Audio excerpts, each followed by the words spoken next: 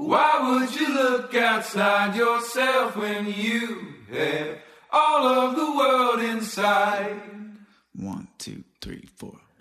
I'm Father Yuri Hladio, and welcome to this week's Hot Take.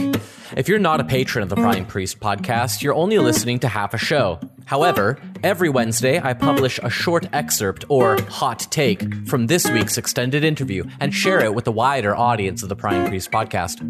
While I vowed to keep the Prying Priest podcast completely advertisement-free because, as we all know, advertisements are evil, this means that the only way I can make an honest dollar and for the show to stay afloat is through your financial support.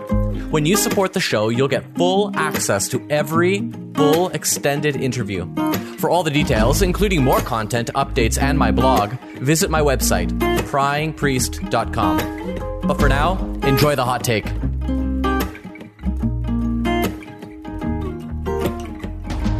I'll give you a tentative answer, a work in progress, if you like. There's other interesting works in this regard which people will be interested in. Joseph Henrich has a book on weird, the weirdest people in the world, and he suggests there that actually the way in which Christianity, especially Western Christianity, shifted the family towards more nuclear families, away from more kinship-based families, changed our psychology in ways that actually made it more conducive to capital accumulation and so on. So it's a very sophisticated analysis of how Western psychology is quite different, and actually most psychology experiments are done on Western university students, and it turns out they're very different to everybody else, and so that's interesting as a way to think about the interaction between Christianity and the church and psychology, which I think has not been thought about enough. But I think there's one way to do this which I don't think is going to work, and another way that might.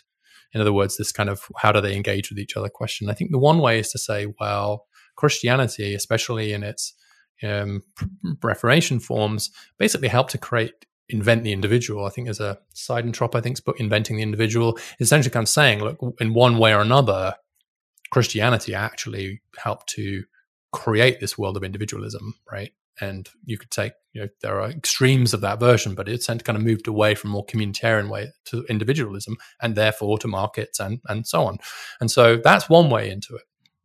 And I don't think that really works in the end, because I think it certainly doesn't work from an orthodox perspective, but I think that it mistakes individuality for individualism, as we discussed before, as I mentioned before. But also because in the end, it doesn't give you enough ground, right? What's the ground upon which you build something like human rights, for example, right? Why do humans have rights?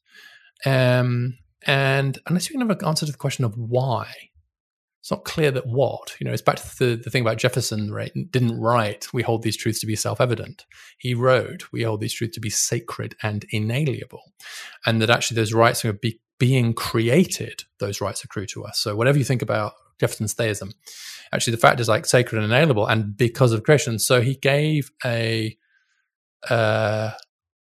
basis to the idea of where these rights came from that was at least theistic, not Christian. They weren't self-evident, and actually I think it's pretty clear now that it's not self-evident. And so if you think of something like Mill was interested in things like a religion of humanity and parts of his life, and came to believe that maybe religion and Christianity could be replaced by humanism of one form or another. And I got to tell you, I just don't think that's going to work. I think we've had long enough to try it and to discover that's just not going to work. So it doesn't give us solid enough ground, ontological ground, right? If we're going to be fancy about it, like the being, science of being. So I don't think that's going to work. I think that the kind of individualistic turn in Christianity seems to fit with like Western liberalism, but I think a much better way into it is through this idea of particularity, individuality, perfectibility, and not on the idea of sort of just a human construct of what it means to be human, right? And that has to be something else underneath, right? And this speaks a bit, I think, Father Yuri, to this idea that you just talked about, which is, are we living on borrowed time, right? In other words, are we living on values that were created by Christianity, but which we're going to run out of? Well, again, I just don't think the evidence of that is very strong, actually, but maybe it's too early to tell. But I don't think that's the problem. I think the problem is that at some level and in some way, we have to give a different basis to why we respect each other, why we love each other, why we think these things matter. I don't think it is self-evident. And that leads you back, I think, to ideas of theosis, brackets, theosis on the orthodox side, perfectibility on the liberal side, particularity on the orthodox side, individuality on the kind of liberal side. And so I think that there is something there which is also speaks to the balance between authority and freedom. It's very interesting, the phrase of rational, this idea of rational sheep, right? You'll know exactly where from Paul it comes from, right? Where does Galatians? I don't know. Where does that phrase come from? I know it from the liturgy, actually. So I don't actually remember the reference from the New Testament, but I remember the reference from the actual liturgy. Yeah, the idea of and that's very interesting because it captures this idea of like being led, but in a rational way. And there's a line in Mill where he says it is the true honor of the free man or something like that, to be led with his eyes open. And what he meant by that was that he said anyone who does something merely because it's the custom makes no choice, right? So if you're just doing it because you're just told to do that, then you're not making a choice. You're not expressing yourself. You're not operating on basis of free will. But eyes open, you're led.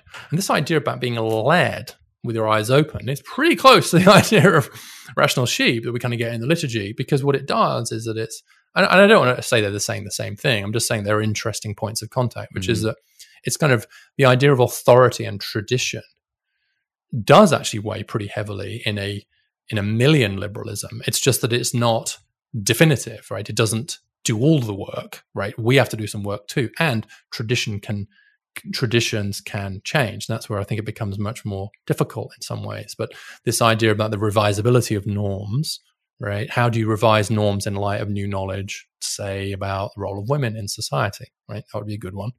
And how does that change over time? It is a good example, but that balance is there in Mill. And what happens all too often is that communitarians, and that includes a lot of Christian communitarians or Christians who admire communitarians like Charles Taylor and Alistair McIntyre and people like that, what they do is they create this horrible straw man of the liberal, right? The atomized liberal, who all of whose commitments are disposable, who has no values except those that he's decided on for himself, who has no commitments to it.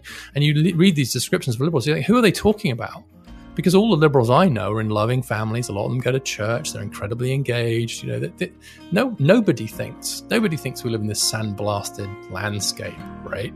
So they create a straw man of liberalism in order to defeat it with the sense of communitarianism.